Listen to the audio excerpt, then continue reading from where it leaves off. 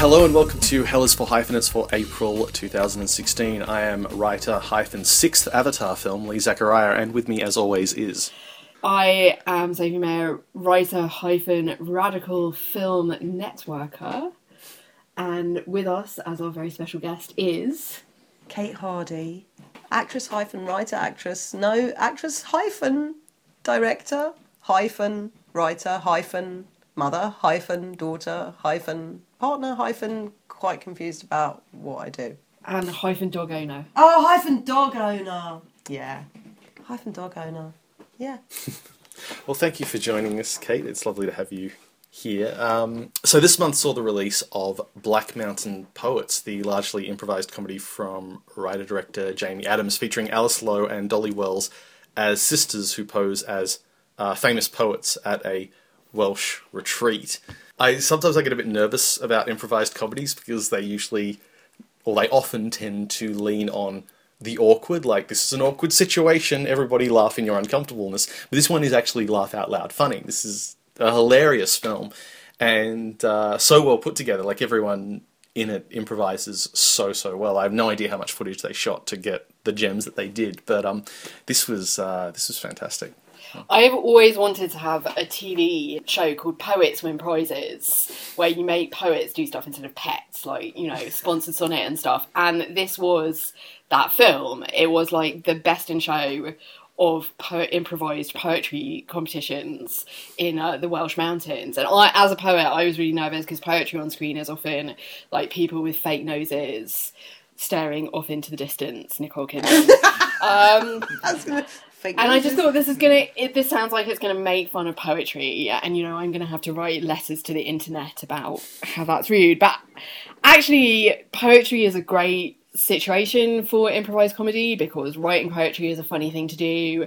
Poetry itself is a form of improvised comedy or pathos, and the film just really uses that. It puts like performance, how we perform ourselves, because Alice and Dolly play con artists, so they're always conning, they're always on, and that gives them a lot of improv to work with, like what are our names, what are our backstories. But then poetry itself and poetry workshops are where people do ridiculous things and they just fully go with the ridiculousness of it.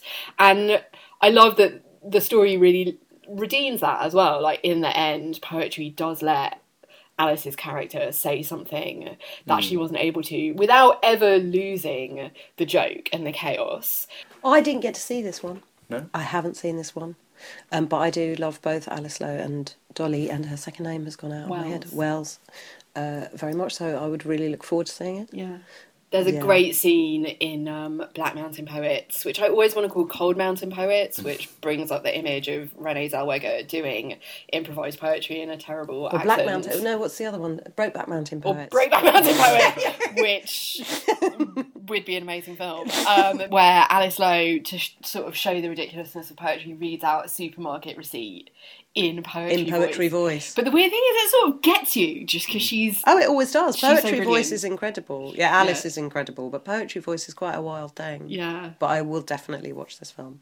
But I feel like it's a real actor's film, like clearing away all of the big budget production, getting a group of people together. It was almost like sort of Bergman-esque, like we're going to form this company, go into the mountains, and mainly one camera, you know, they could only a few 2-camera scenes, and just focus on the actors. And I feel like this kind of actor cinema is there in Victoria as well. A lot of people have talked about Victoria as being this stunt shot, but the shot is really there for the actors to do their thing. I loved Victoria, but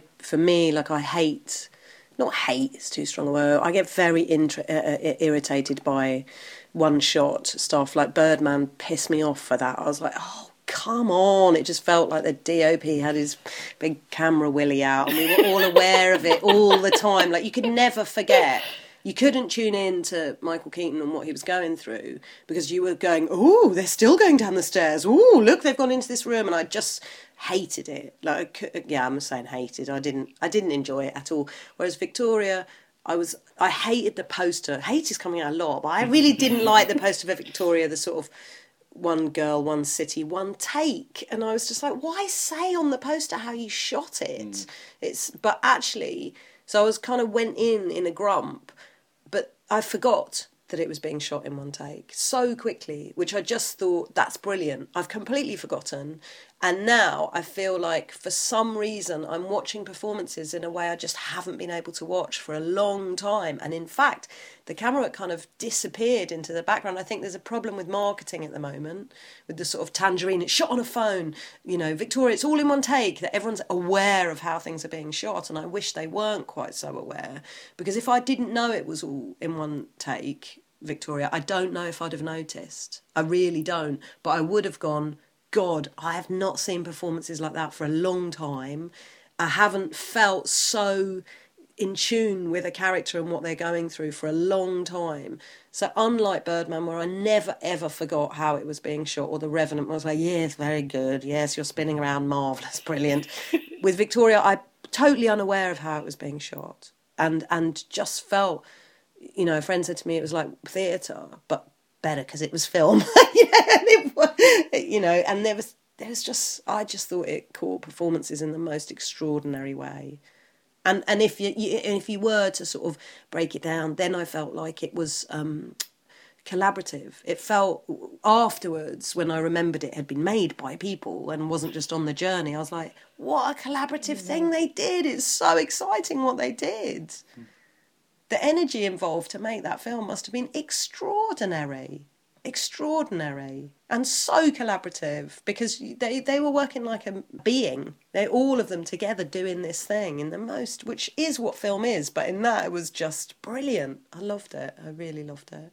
I always want to get a pen and edit the poster, because actually Sebastian Schiffer said in an interview that was their third take. Yeah. So it's actually one city, one night. Quite a few girls, even though it takes a while to get there. Third take. And I think that's important, that they, you know, it has this documentary quality, but it got that through rehearsing on camera and getting the actors to have that pitch of energy to run through it 3 times. And I think Tangerine is totally the perfect companion piece, not just because they're both like fetishization of like low budget digital filmmaking, but because that gets out of the way to be so much about the performances. And the fact of like small digital cameras means you can be in someone's face without it being intrusive. You can get in the middle of a conversation and move between the people who are speaking and move around them and move with them. And so the performers lead the film and the city shapes the film. So for a long time, and I think we'll come to this in the middle segment, low budget cinema had to be like one room, or, you know, only a few setups, or shooting on the fly on the street, guerrilla, a lot of talking, great performances, but you couldn't necessarily create the kind of tension or special effects or, you know, the kind of dynamism people associate with certain kinds of genre cinema. But now with like GoPros, drones, small digital cameras, you can do a fucking car chase. Yeah. And it looks just as good and it's just as exhilarating. So I think it's a really exciting direction for low budget cinema. But I think he also, the thing he does with Victoria, which, you know, one of my hyphens would be teacher, you know, and whenever I'm teaching students, there's this thing about, and teaching directing, why have you chosen that method of shooting? What does it do to your story? Because if it's just like a weird kind of like, oh, I've got this, you know, very normal story of love, but I'm going to shoot it all in, you know, this incredible way, I'm like, well, that will just overpower your very simple story. So for me, watching directors who are choosing to shoot in a way that enhances the story, and for me the story is her and this girl who starts off dancing, you know, in a city she doesn't really know, and then goes on this journey. And I can't imagine any other style, like if they did cutaways in that, or they'd been shooting, you know, one person's close up then another, I think the feeling of being on her journey with her wouldn't have been what it is, which is so extraordinary. So instead of going, oh, I want to make he may well have said, I want to make a one-take film, let's write a good story for it, but it doesn't feel like that. It feels like it makes sense for the story that he's telling, rather than him showing off. It just, and there's something about the honest reactions between the actors that is just brilliant. I mean, you get it in something like Force Majeure, which I love, you know, these locked off shots where you can just see the reactions and you know they're from the same take and they're brilliant.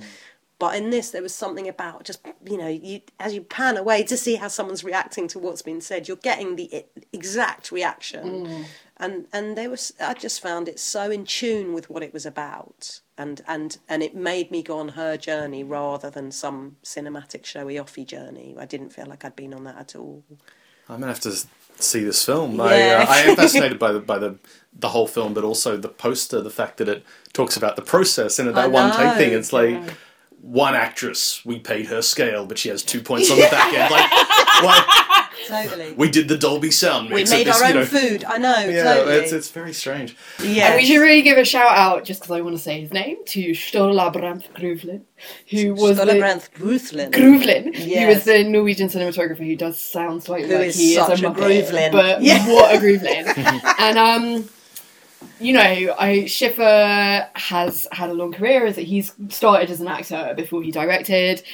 He's the guy who cuts Willem Dafoe's thumb off in The English Patient, which celebrates its 20th anniversary this week, which makes me feel fucking ancient. But he's clearly decided to stop cutting and, let it Except run. I have a real theory, because I am one, but Orphans, Peter Mullen's Orphans, one of my favourite films. I love Orphans. And I have a theory about actors who turn to directing. I feel like they have permission to push actors further than directors often do who haven't acted. And there's something about Victoria, it's a person who's acted behind that camera as well, because it's hard for actors when they're being directed by an actor to go, I really can't do this, because they know that the actor behind the camera is like, well, I would do it, and I have done it. So there's something, I think you see actor-directors pushing actors in extraordinary ways sometimes, and you also see actors, it's like you've got your stripes.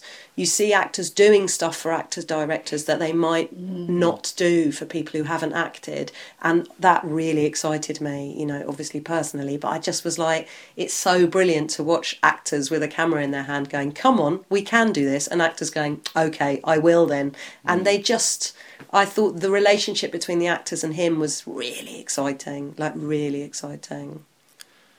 Well, I didn't see this film, and I didn't see it in a double with Our Little Sister, another film. But I didn't see this one. I'm a huge Koreedu fan, though. I've been a fan of his for years, and from Air Doll to Like Father, Like Son, and just, he's an extraordinary filmmaker. Our Little Sister, how is it?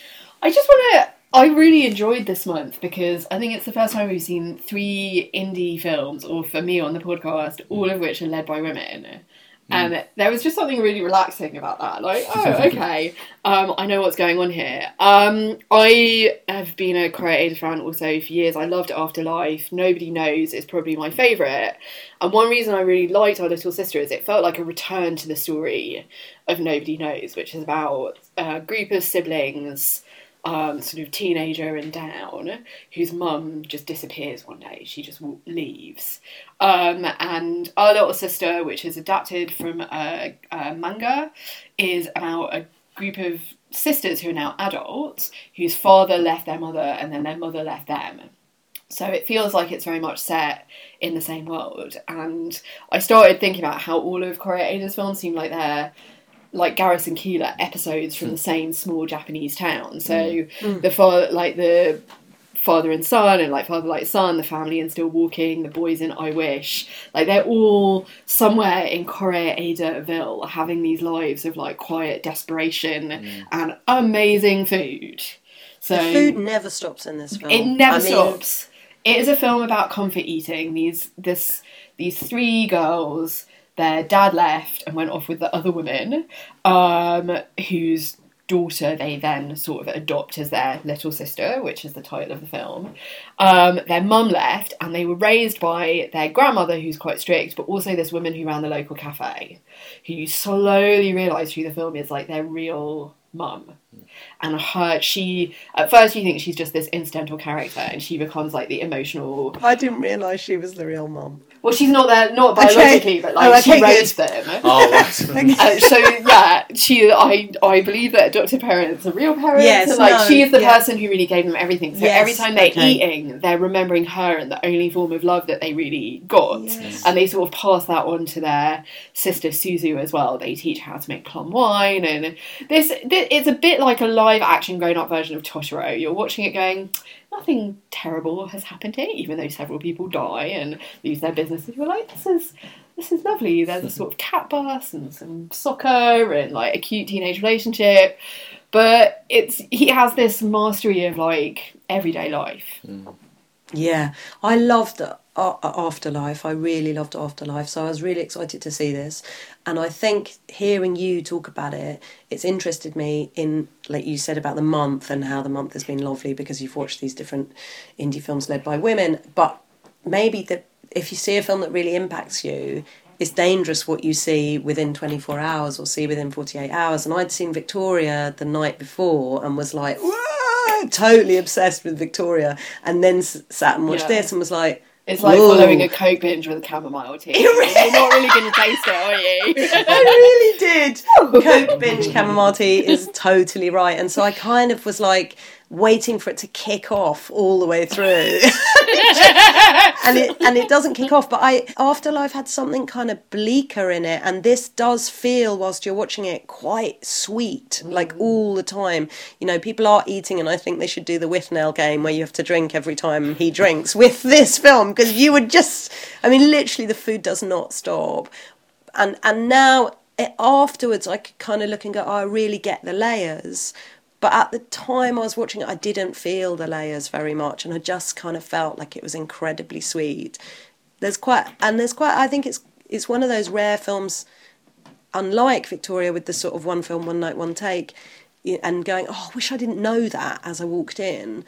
With this, I kind of think the context of that it is a manga and, you know, his other films and all of that actually really helps, because the minute my son told me afterwards, oh, it's from a manga, and I was like, oh, that makes total sense. It's got quite, and like the Cat Boss, I remember us watching that on a loop when my son was really little, and it has got that atmosphere of you kind of can't, you think, is something going to happen at any point? Is anything different going to happen? And it sort of doesn't, but by the end you realise it was something huge. It was something big that you actually watched. So I think I need to watch it again, and without Victoria in my head. But that really interests me about film, that, you know, people probably more like yourself than me who do watch a film every single night. I'm not sure I can do that, because films affect me so much that then watching another one, I can't quite get into the rhythm quick enough. And I think I need to watch this film again. I loved the women. They were just, it was brilliant watching them. And, you know, they're all so different, but in a way they felt kind of too obviously different. I'm the quirky one, I'm the very geeky one, I'm the sexy one. But when I got told it was a cartoon, I was like, oh, I get it. It kind of felt like it was like an allegorical tale or something, do you know, like a fairy tale. And this was the sexy one, and this was the quirky one. And so the context actually helped me more in hindsight to enjoy this film than I did whilst I was watching it, I think. So we have an unofficial rule on the show that the filmmaker of the month needs to have made more than 5 features. But, of course, there are a lot of filmmakers who have a finite filmography with 5 or fewer features. And so we have the mini hyphenate that we occasionally do. And this month we are talking about experimental filmmaker and documentarian Shirley Clarke. And Hepcat. I think if she was on Headers for Hyphenates, she would say hyphen Hepcat, definitely. I want to say that. Yeah. Kate Hardy hyphen Hepcat. What does it mean?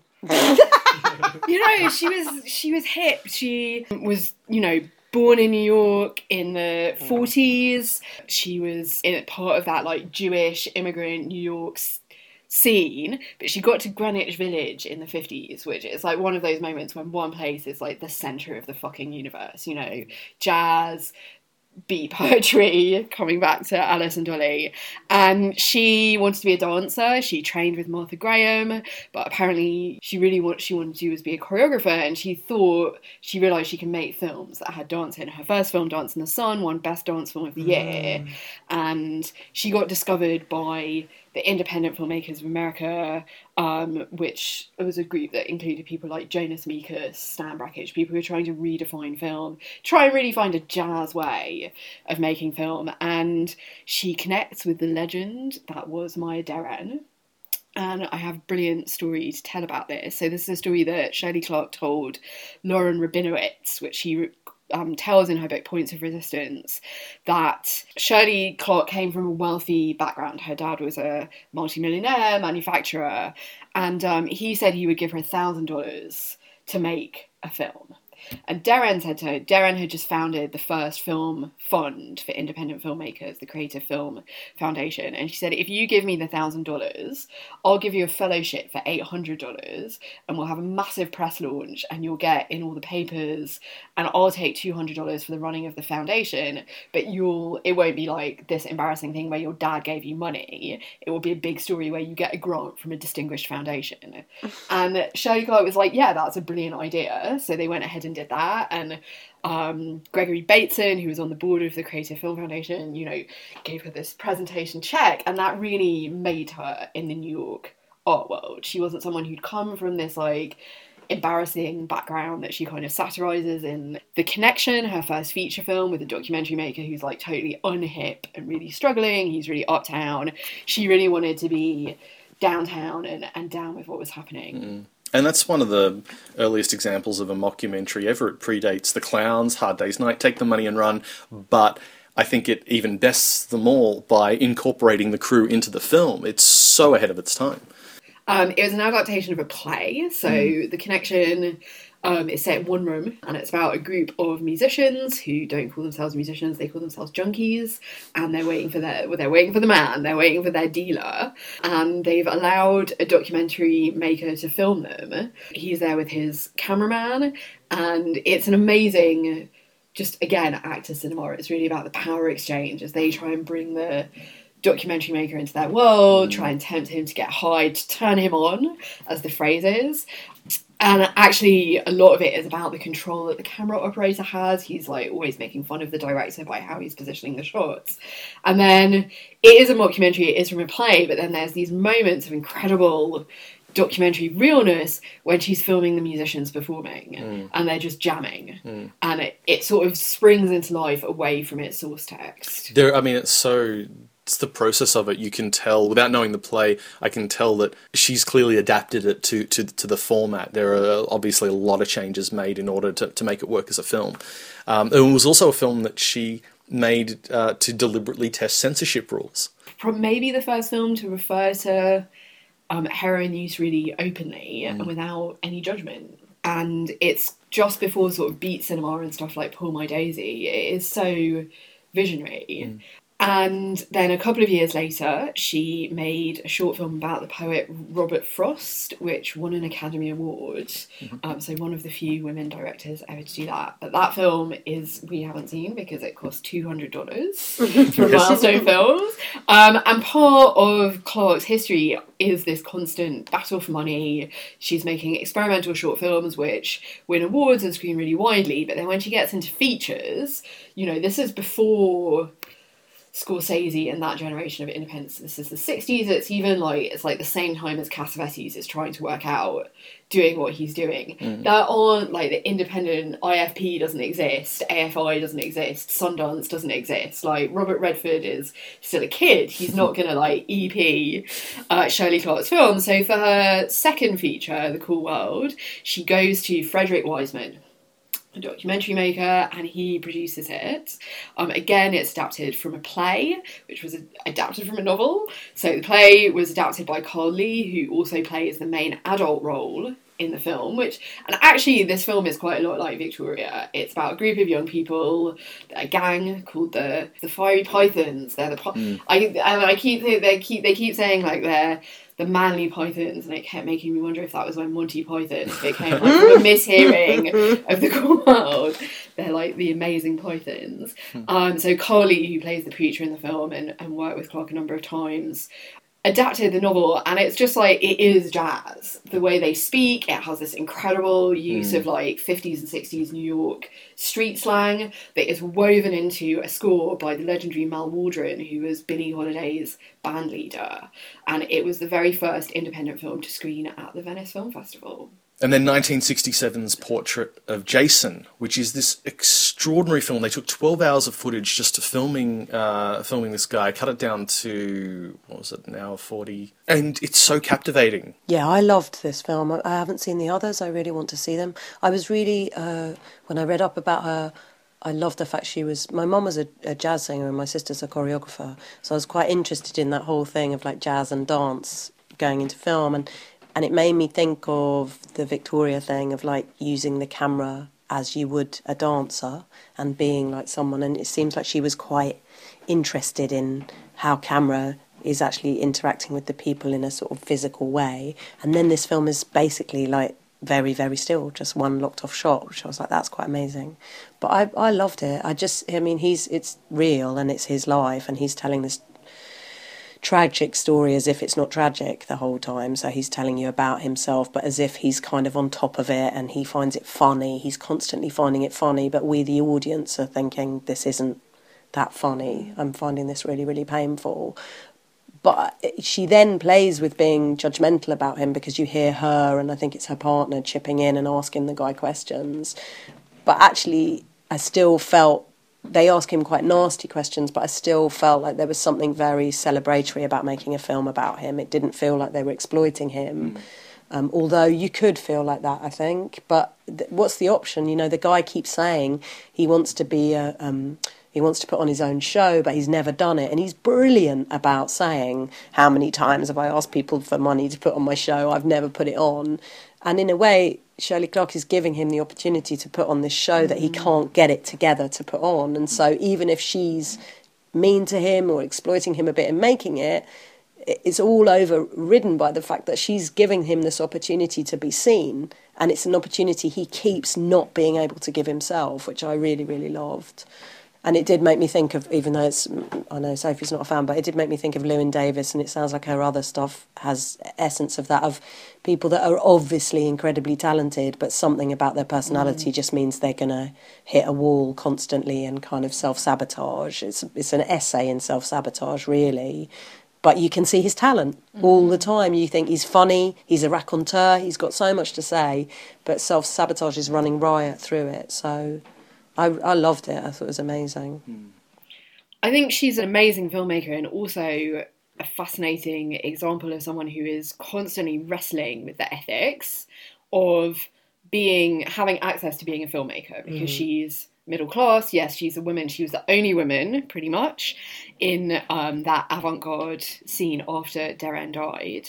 And she knows that she's pretty alone with that. In the 70s, Roger Corman asked her to work with him on a film called Crazy Mama, but they had massive creative differences, mainly relating to the fact that he didn't treat women as people. He didn't know she was an accomplished filmmaker. Like, she said he had no idea who I was. Yeah. And, yeah. He'd come across her she was a video artist, one of the first video artists. She had a video performance troupe that used to do sort of happenings, and he heard about these, and because they were associated with some of the sort of wilder elements of the LA scene at the time, and they were called video freaks. He just thought that she was, someone like Divine almost. She was a performer, and approached her, but she was very clearly a filmmaker. She carried on making a lot of video work. But in Portrait of Jason and in The Connection, she's wrestling with this fact that as a political radical, she knows where the most important story in America in the 60s is. It's to do with telling the story of civil rights and African American people in all their complexity. Jason Holiday is gay. He's a hustler. He's worked as a hustler. He's worked as a houseboy. He talks about racism. He talks about homophobia. He talks about his sexuality in a way that had never been seen on screen before with a white performer, a black performer, anyone. She wants to be there, but she's constantly, I think, making you aware that it's her behind the camera, and she has certain investments and interests, and she lets that power struggle play out on screen. And the one time she does appear on screen, which is in Agnès Varda's film, I always have to say this the French way, L'An's L'Oeuvre. She plays an independent filmmaker who is documenting the lives of this amazing ménage à trois consisting of the two guys who wrote Hair and Viva from The Factory, and she's intrusive and she gets it wrong, and it's like this absolutely brilliant. She was incredibly self-aware about what she was doing, and so she struggled, and she clearly maintained close relationships with the jazz world, because her last film was about one of the legends of jazz, Ornette Coleman. She made a film, Ornette, Made in America, about when he was given the freedom of the city of Fort Worth, Texas, and he wrote a symphony money for the Fort Worth Symphony Orchestra to play, and she went and made this film on video, and she'd been in the interim, this was in 85, she'd been experimenting with video, and it has some of the most extraordinary video effects you have ever seen. So Ornette was very influenced by Buckminster Fuller, the ideas of Buckminster Fuller and other futurists, and he was in discussions with NASA to become their first artist in space. Wow. Which they couldn't make happen. I mean, this is 85, it's 2 years before the Challenger disaster, let's be glad. It's like the Muppets, pigs in space. But she makes it happen. She shoots this footage of him on a skidoo, and she uses video effects to put him flying around the moon with video trails going behind him, which always makes me think of Tim Curry as the Worst Witch in The Worst Witch. And it's just the most intensive entry into jazz genius. It sort of gets what she was trying to do in The Connection, but really purely it's like she comes back to the beginning of her career, and she lets him talk. She loves listening to people talk and really listening. And she listens to him talk to his son, who started playing with the band when he was 9 or 10. And she really takes him seriously as an adult. And she started making films with her own daughter when her daughter was a teenager. They made a short together called Butterfly. And I think it's like this other world, this other model of filmmaking, and her films should be better known. They've just come out on DVD. From the amazing Milestone Films in America. They had to crowdfund to get them out there, so do go and support them. Right, so Kate, please tell us whom you have chosen for your Filmmaker of the Month. My Filmmaker of the Month is the director and producer Antonia Bird. What made you choose her? I guess it's timely in that very, very sadly Antonia died 2 years ago, and so the BFI are doing a retrospective of Antonia's stuff that's coming up in May, and I've had to do quite a lot of talking to people about it and thinking about it because a documentary has been made about her as well, a feature documentary by Susan Kemp, produced by Mark Cousins and Adam Daughtry, and I just thought actually, yeah, I'll go for Antonia. There's lots of filmmakers I could talk about, but let's talk about Antonia. And I think particularly great to be talking about her before the retrospective because so little of her work is available on DVD. Yes. I had to get my local library to dig out their VHS of Face from reserve stock. I get very moody. I mean, I this is also someone I worked with a lot. So, you know, as an actress, I worked with Antonia, I think it's 6 times. But someone else I worked with was Alan Clark. And I acted in, I think, one of Alan's less successful projects. The Stars of the Roller Skate Disco, hello. You know, it's homeless people unemployed people on roller skates. So, and it was a BBC Play for Today, but the BFI have a copy of it and they can put it on DVD, whereas Priest, which won a prize at Berlin and I think Toronto, they can't find a copy of. So I do go, how come Alan Clark's, he was brilliant, but how come his Play for Today, that is pretty weird, was archived, whilst Antonia's Priest, which won enormous international awards, was not? You know, the BFI now can archive everything, but at the time, someone made that choice. I mean, who made that choice? Probably the Catholic Church. Put a conspiracy theory out there, but we'll get to Priest in a minute. And Antonia is a really, I think, interesting case of the mini hyphenate implicit policy, because she's someone who worked solidly from the mid-80s until 2013 when she died. She worked across television and film. She made a number of feature-length projects, but not all of them were theatrical releases. But to keep working, and she was working in TV before it was like the cool new thing, which everyone does. You know, she was a real leader of that. She made a feature film for HBO, which HBO then freaked out about. We're like, we're screening this at 2 a.m. and no one's ever allowed to watch it. You know, just her output is amazing. She easily passes the 5, you know, feature-length films barrier, but a lot of people don't know about them because they were on TV, they didn't get put on DVD, and the BFI is going to be really like your only chance to see them. Yeah.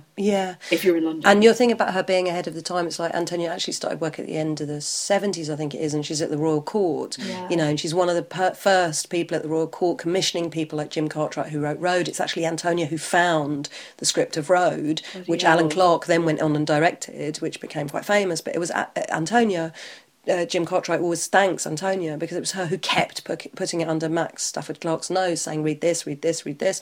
So she's at the Royal Court, then she's directing soap. She was one of the founding directors on EastEnders, one of the first directors on Casualty. She's always kind of ahead of the time, and she also was one of the first and very brilliant people to go, okay, we don't have this anymore so much, but I've been commissioned to make this small one-off hour-long drama for telly on a Sunday night, but I'm going to make it really cinematic, and it's going to win prizes in massive international film festivals. So she took your funding and she made it bigger. You thought you were funding her to make something small for 9pm on BBC Two. Antonia had her eye on the Toronto Film Festival, and she achieved that every time. And Safe is really where that starts. Yeah. Yeah, in 1993. Yeah, it's hard to look at that now and think that it wasn't a theatrical film. It's like you and Aidan Gillen and Robert Carlyle, and it feels so like it's a very intimate story, but it feels so big. Yeah. I don't, do we make one-off telly movies like that anymore? I don't know. We don't make we occasionally make one-off telly movies like that, but I think that now they all have their eye on prizes and international film festivals, which Antonia started. She was extraordinary like that, and it was in her mind a cinematic thing, which I don't think it was in David Thompson's. Even though he's a brilliant producer, I think he had no idea that that's what she had her eye on. And I think if he had,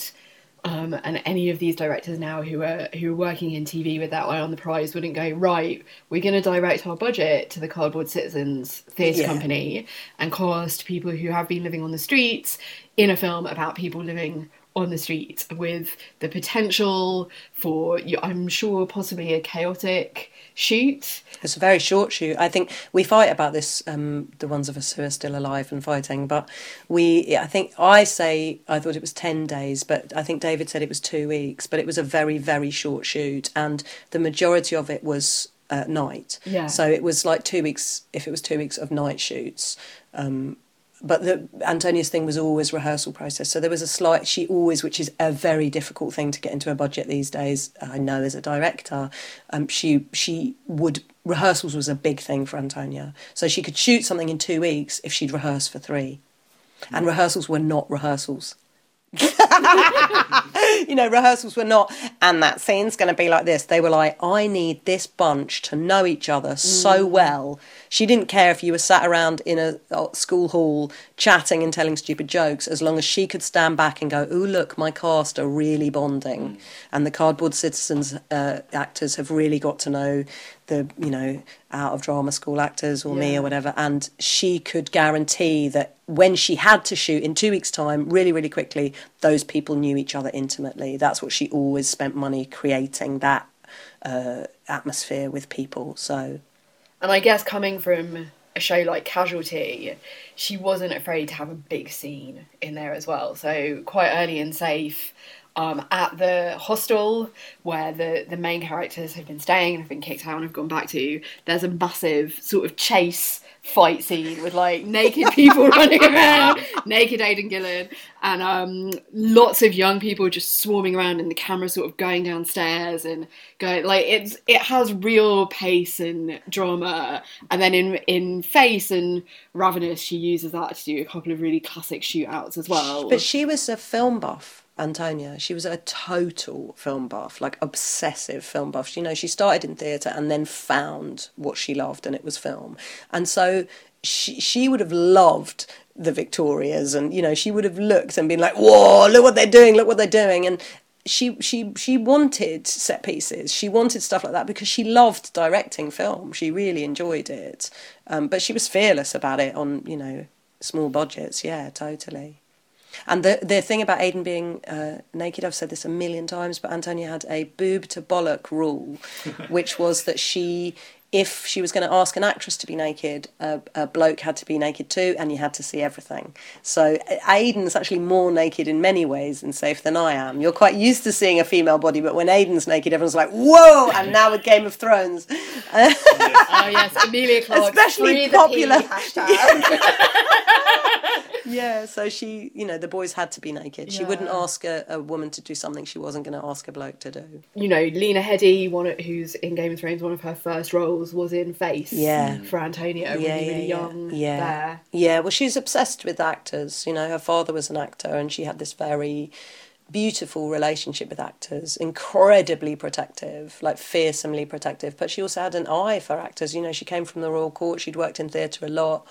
And she knew that actors were the people that were going to bring to her what she needed in front of the camera. She was very, very savvy about casting. And, in a way, I know it sounds naive, but a lot of directors, I think, are not savvy about casting. They think, I like his spotlight picture, or he was good in that, and they cast someone and they cannot get them to do what they want. Whereas Antonia knew she had to have people who would do what she wanted, and she was really bright about casting. And she could get them to flip. So, Safe, Priest, Face, Ravenous. All one name. All one name? Yes. Robert Carlyle. In Safe, he's in the deep end, really intense, charismatic, very violent performance. And then in Priest, he's one of the most touching, I think, gentle gay characters. Beautiful performance. Beautiful performance. So 1994, made in Merseyside, written by the great Jimmy McGovern, who also wrote Hillsborough. And Cracker. And Cracker, which Antonia also directed, And it's a film about a very tender moment, difficult moment in Liverpool. It's about the role of the Catholic Church in that moment, and it has a gay priest as the main character. Yeah. I mean, I think her thing about getting actors to flip is that Antonia saw actors as technicians, I think. And if she really loved and respected you as an actor, she thought you could do anything. She really would cast you as anything. And I think producers would be like, really? You're going to cast Kate Hardy as like the hard-nosed, leader of the country? And she's like, yes, I am. But she was crying as a homeless person. I don't care. Kate can do it. So I think it's a brilliant example, Bobby's career with her, because she just saw him as a brilliant actor. So she was like, yeah, Bobby will do that. He'll do that. And I think if a director puts faith in you in that way, then you can do it. You have no problem with what they're asking you to do.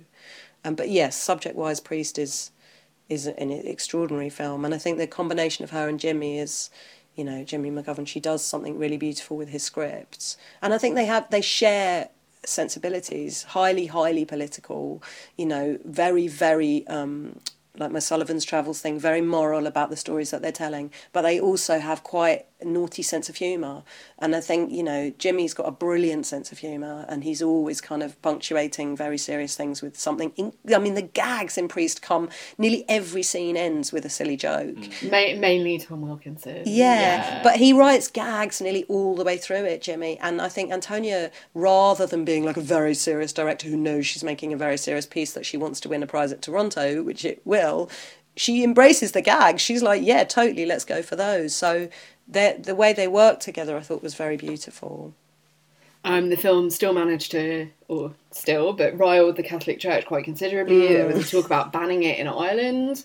There was certainly a lot of discussions in the UK about what certificate it should get, even though it doesn't depict anything explicit. And then, having made Priest, and it wins an audience award at Toronto, it wins a prize at Berlin, she takes a detour. Yes, Mad Love is her going out to the States to make this. It's Drew Barrymore and Chris O'Donnell. I was going to say Matt Damon. They say, well, look the same to me. Those white Hollywood actors. But she did want to go to Hollywood. She did want to go and make stuff in Hollywood. But there are people who love Mad Love. I don't love Mad Love. I think you can see in Mad Love, it's a story of a girl who's got mental health issues, who falls in love with this quite straight boy, and it's their kind of journey together. And Antonia's, you can see her trying to put in her stuff, I see, and this may be, I hate when people die, we're all telling stories and they're not here to correct us, but I do remember Antonia telling me she'd shown Drew Barrymore the stuff of me dancing in the flat with Aidan and being like, it's this vibe, and you can feel that she's trying to get these very clean, sparkly 1980s Hollywood actors to do what the naughty ones were doing in London for her, and it doesn't quite ever work. And I think it was quite a bruising experience, and she returns from it. She doesn't rush to do that one again. Yeah, she comes back to do Face in 1997. So this is a film made in 97, the year that, or it was released in 97, the year that Labour were elected. And it's just fucking visionary. She sees everything that is going to go wrong with New Labour. There's Socialist Worker Party posters in the background saying, if you don't want to vote Conservative and you can't stand Tony Blair, you know, this is you can vote for us. And there's like save our NHS, jobs being cut. She sees both what's happened to the country under the Conservatives, but also the failure of the left. So Robert Carlyle's character, his parents were socialists. He went on a lot of protests with them, and then on the picket line when the printers went on strike in Fleet Street, his dad gets knocked down by a police officer on a horse. Yeah. The protesters are kettled and his dad gets knocked down and presumably killed. And so he's abandoned socialism and he's taken the sort of cynical free market. Like, he just is New Labour. It's so like it's so perceptive. It's just full of like brilliant details like that. Like the posters in his flat are for Ken Loach's Land and Freedom, which is, you know, this huge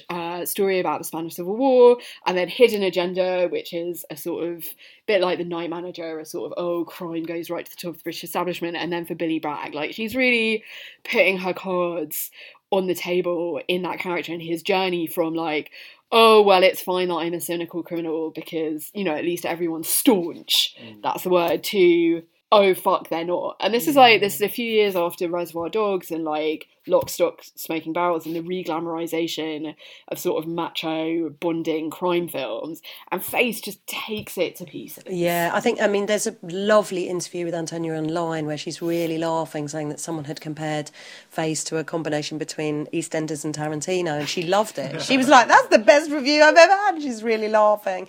And I think there's so many things that you said. I think someone should do a montage of the subliminal work of Antonia Bird, because, you know, if Antonia had like a superhero suit on, she would have P in a massive letter. She is political, then she's not going to hide it. She's not trying to subvert and kind of say, I'm not a political director, I can do what you want. She arrived saying, I am political and I am socialist, and this is what I am putting on the table, this is what I'm saying all the time. But she still carried on trying to subliminally put things in there as well. So, you know, someone said to me just recently, you know, the graffiti in the background of Antonia's work used to really frighten her producers, because they'd be watching a car and sign it off and say, yes, that's great, and only later realise that she'd put in some massive bit of graffiti, you know, strapping her flag to the mast and saying, this is what I think politically. So it's on so many levels. And then you look at just the filmmaking element of like Lock, Stock and stuff like that and go, you know, what's her name who did, oh God, Catherine Bigelow always gets brought out as the woman who can direct action. And you're like, and in Face, Antonia's got like so many shootouts. She has a battering ram. She's got a battering ram. She's got like chase sequences. She's got shootouts, and she's fearless as a director. There was one sequence I was the big shootout sequence. Where I was like, how the hell did she film this? Like, the shootout on the street. Yeah. It just keeps getting bigger and bigger, and you're like, where is this going? Because like, she loved film. She loved it. And, you know, we'll talk about Ravenous in a minute, and that's got a sequence in it that wasn't even in the script that she put in, you know, that she is a consummate filmmaker, and she is fearless about like, right, the shootout, great. And, you know, I always identify with this in that Antonia was very dyslexic, and so she didn't love written word stuff. She didn't, but she saw visually all the time. Like, she could see sequences in her head, and just that in itself, would never forget, but, you know, let alone the fact that politically she's saying extraordinary things. She's always looking at Britain really properly politically about what's happening. She's not pandering to America by trying to make things that are a bit like they are making. She's saying, this is Britain and this is what's happening here. And she's a filmmaker who knows what to do with her camera in a way that you're like, Jesus. Yeah. You know? So it's really exciting, that part of her as well.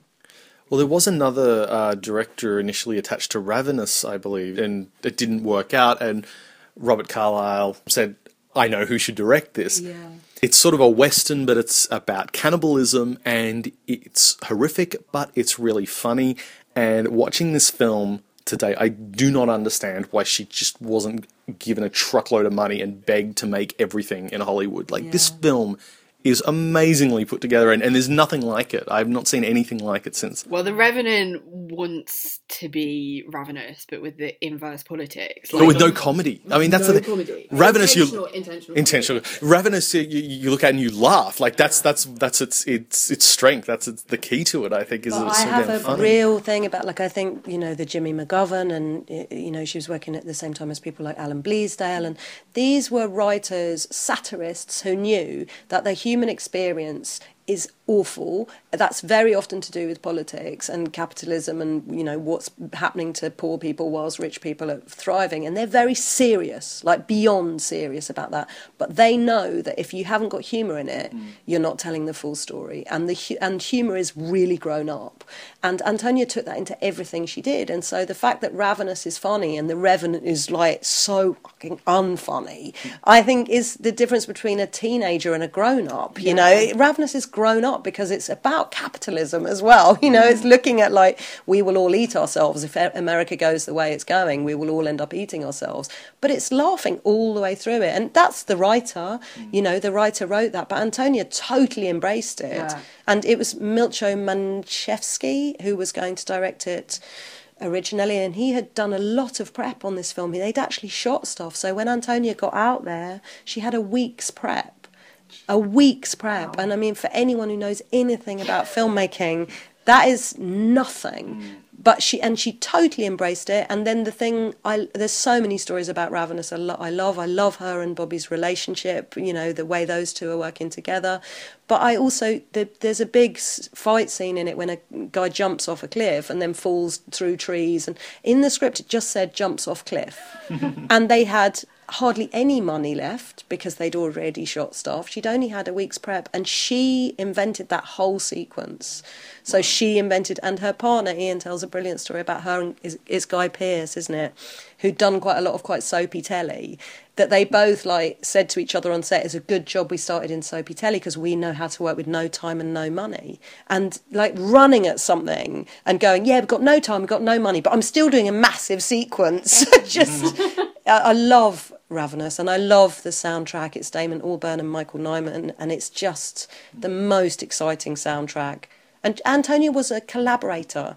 She found people whose work she loved, and if I can imagine her, so excited watching people do their thing. So she will have come across Damon Albarn, put him together with Michael Nyman, and been punching the air, going, "Look what I've made." So one of the things I noticed about Ravenous, again in contrast to The Revenant, is the prominence of the two Native American actors, Joseph Running Fox, who's Pueblo, who plays George, and Sheila Tousey, who's Menominee Stockbridge Munsey, who plays Martha.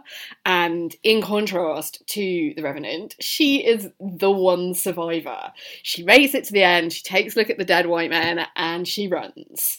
And what's fascinating to me is that neither of them really had that many. They're both absolutely brilliant in it, in two very different roles, playing them very differently. Neither of them worked that much afterwards. And that's something I also really noticed when watching Hamburg Sell. I immediately went and looked up Kareem Saleh, who plays Ziad, the lead. I was like, this guy is amazing! What else has he done? Oh, he was a Saracen messenger in Kingdom of Heaven, and a god in Iron Man 2, and a terrorist in Munich. But this guy is as much star material as Robert Carlyle, and he carries what is an incredibly difficult film. So this was the first film made about the events of 9/11. It was made in 2004, and it's predominantly about the four men who flew the planes that were aimed at the targets on 9/11. And Ziad is the main one. He's not exactly a sympathetic character, but we see his struggle. He's married, he is a person of compassion, but he's also someone who desperately wants to fit in with a group of men. And a lot of Antonia's films are about that, about how men sort of force other men to kind of fit in with them. Yeah. There's been, like, a lot of people since she's died want to talk to me about the fact she didn't work with women a lot. And my feeling about that, and of course she's not here to say, I think she was brilliant about masculinity. I think it has a lot to do with her father and being a female. And I actually think female directors making more films about men is a good idea because they see it in a very different way. And I think Antonia is definitely that she saw, men in a way that you don't often see them being portrayed, and she did it brilliantly. But I also think one must be very careful about thinking that Antonia was choosing to make films about men. Antonia was a jobbing director a lot of the time who was not being handed things on a plate, and she made the best of what she was given a lot of the time. So you also have to think, was she being given stories about women? We don't know. We can. She's the only person who can really say, "Oh yeah, I turned down all these amazing stories about gangs of women," but somehow I doubt it. Those films. Yeah, but she does do amazing things with masculinity. She does incredible things with stereotypes, which I think Hamburg Cell is a brilliant thing for going. Hang on a minute, and that's Ronan Bennett as well. Yeah, you're thinking who this also wrote Face. Exactly. You're thinking this, but actually, let's have a look at it more deeply. And I think HBO were terrified of Hamburg Cell. I mean, he tells a brilliant story in the documentary about HBO basically being like, but you've let the terrorists talk.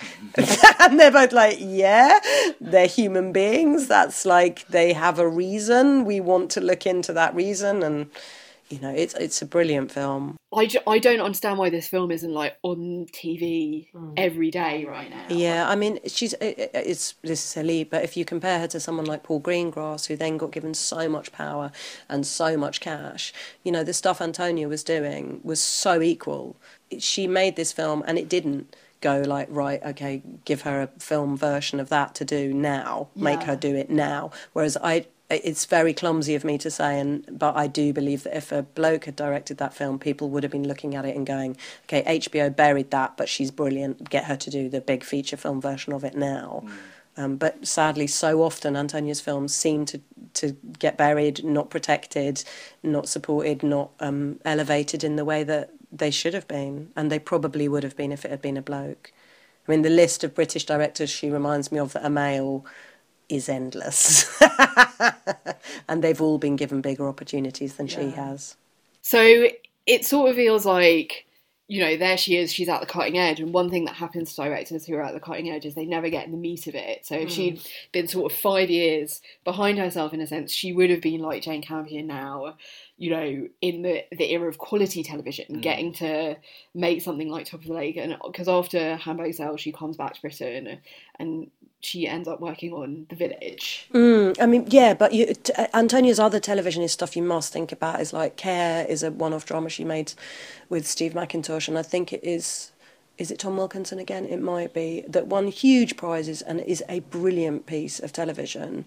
She directed series. She did, I did The Men's Room with her very, very early on, and she did a lot of television. And then, yes, she came back and she directed a documentary. So she directed a documentary about a children's poetry competition, which actually won a BAFTA. So she was looking at television all the time, and I think her experience in America on Mad Love did make her go, hang on a minute, I'm going to stay in Britain, perhaps, I think, for now. But she was trying to make films all the time. She had a company, she had 4-Way Pictures, and was trying to make feature films.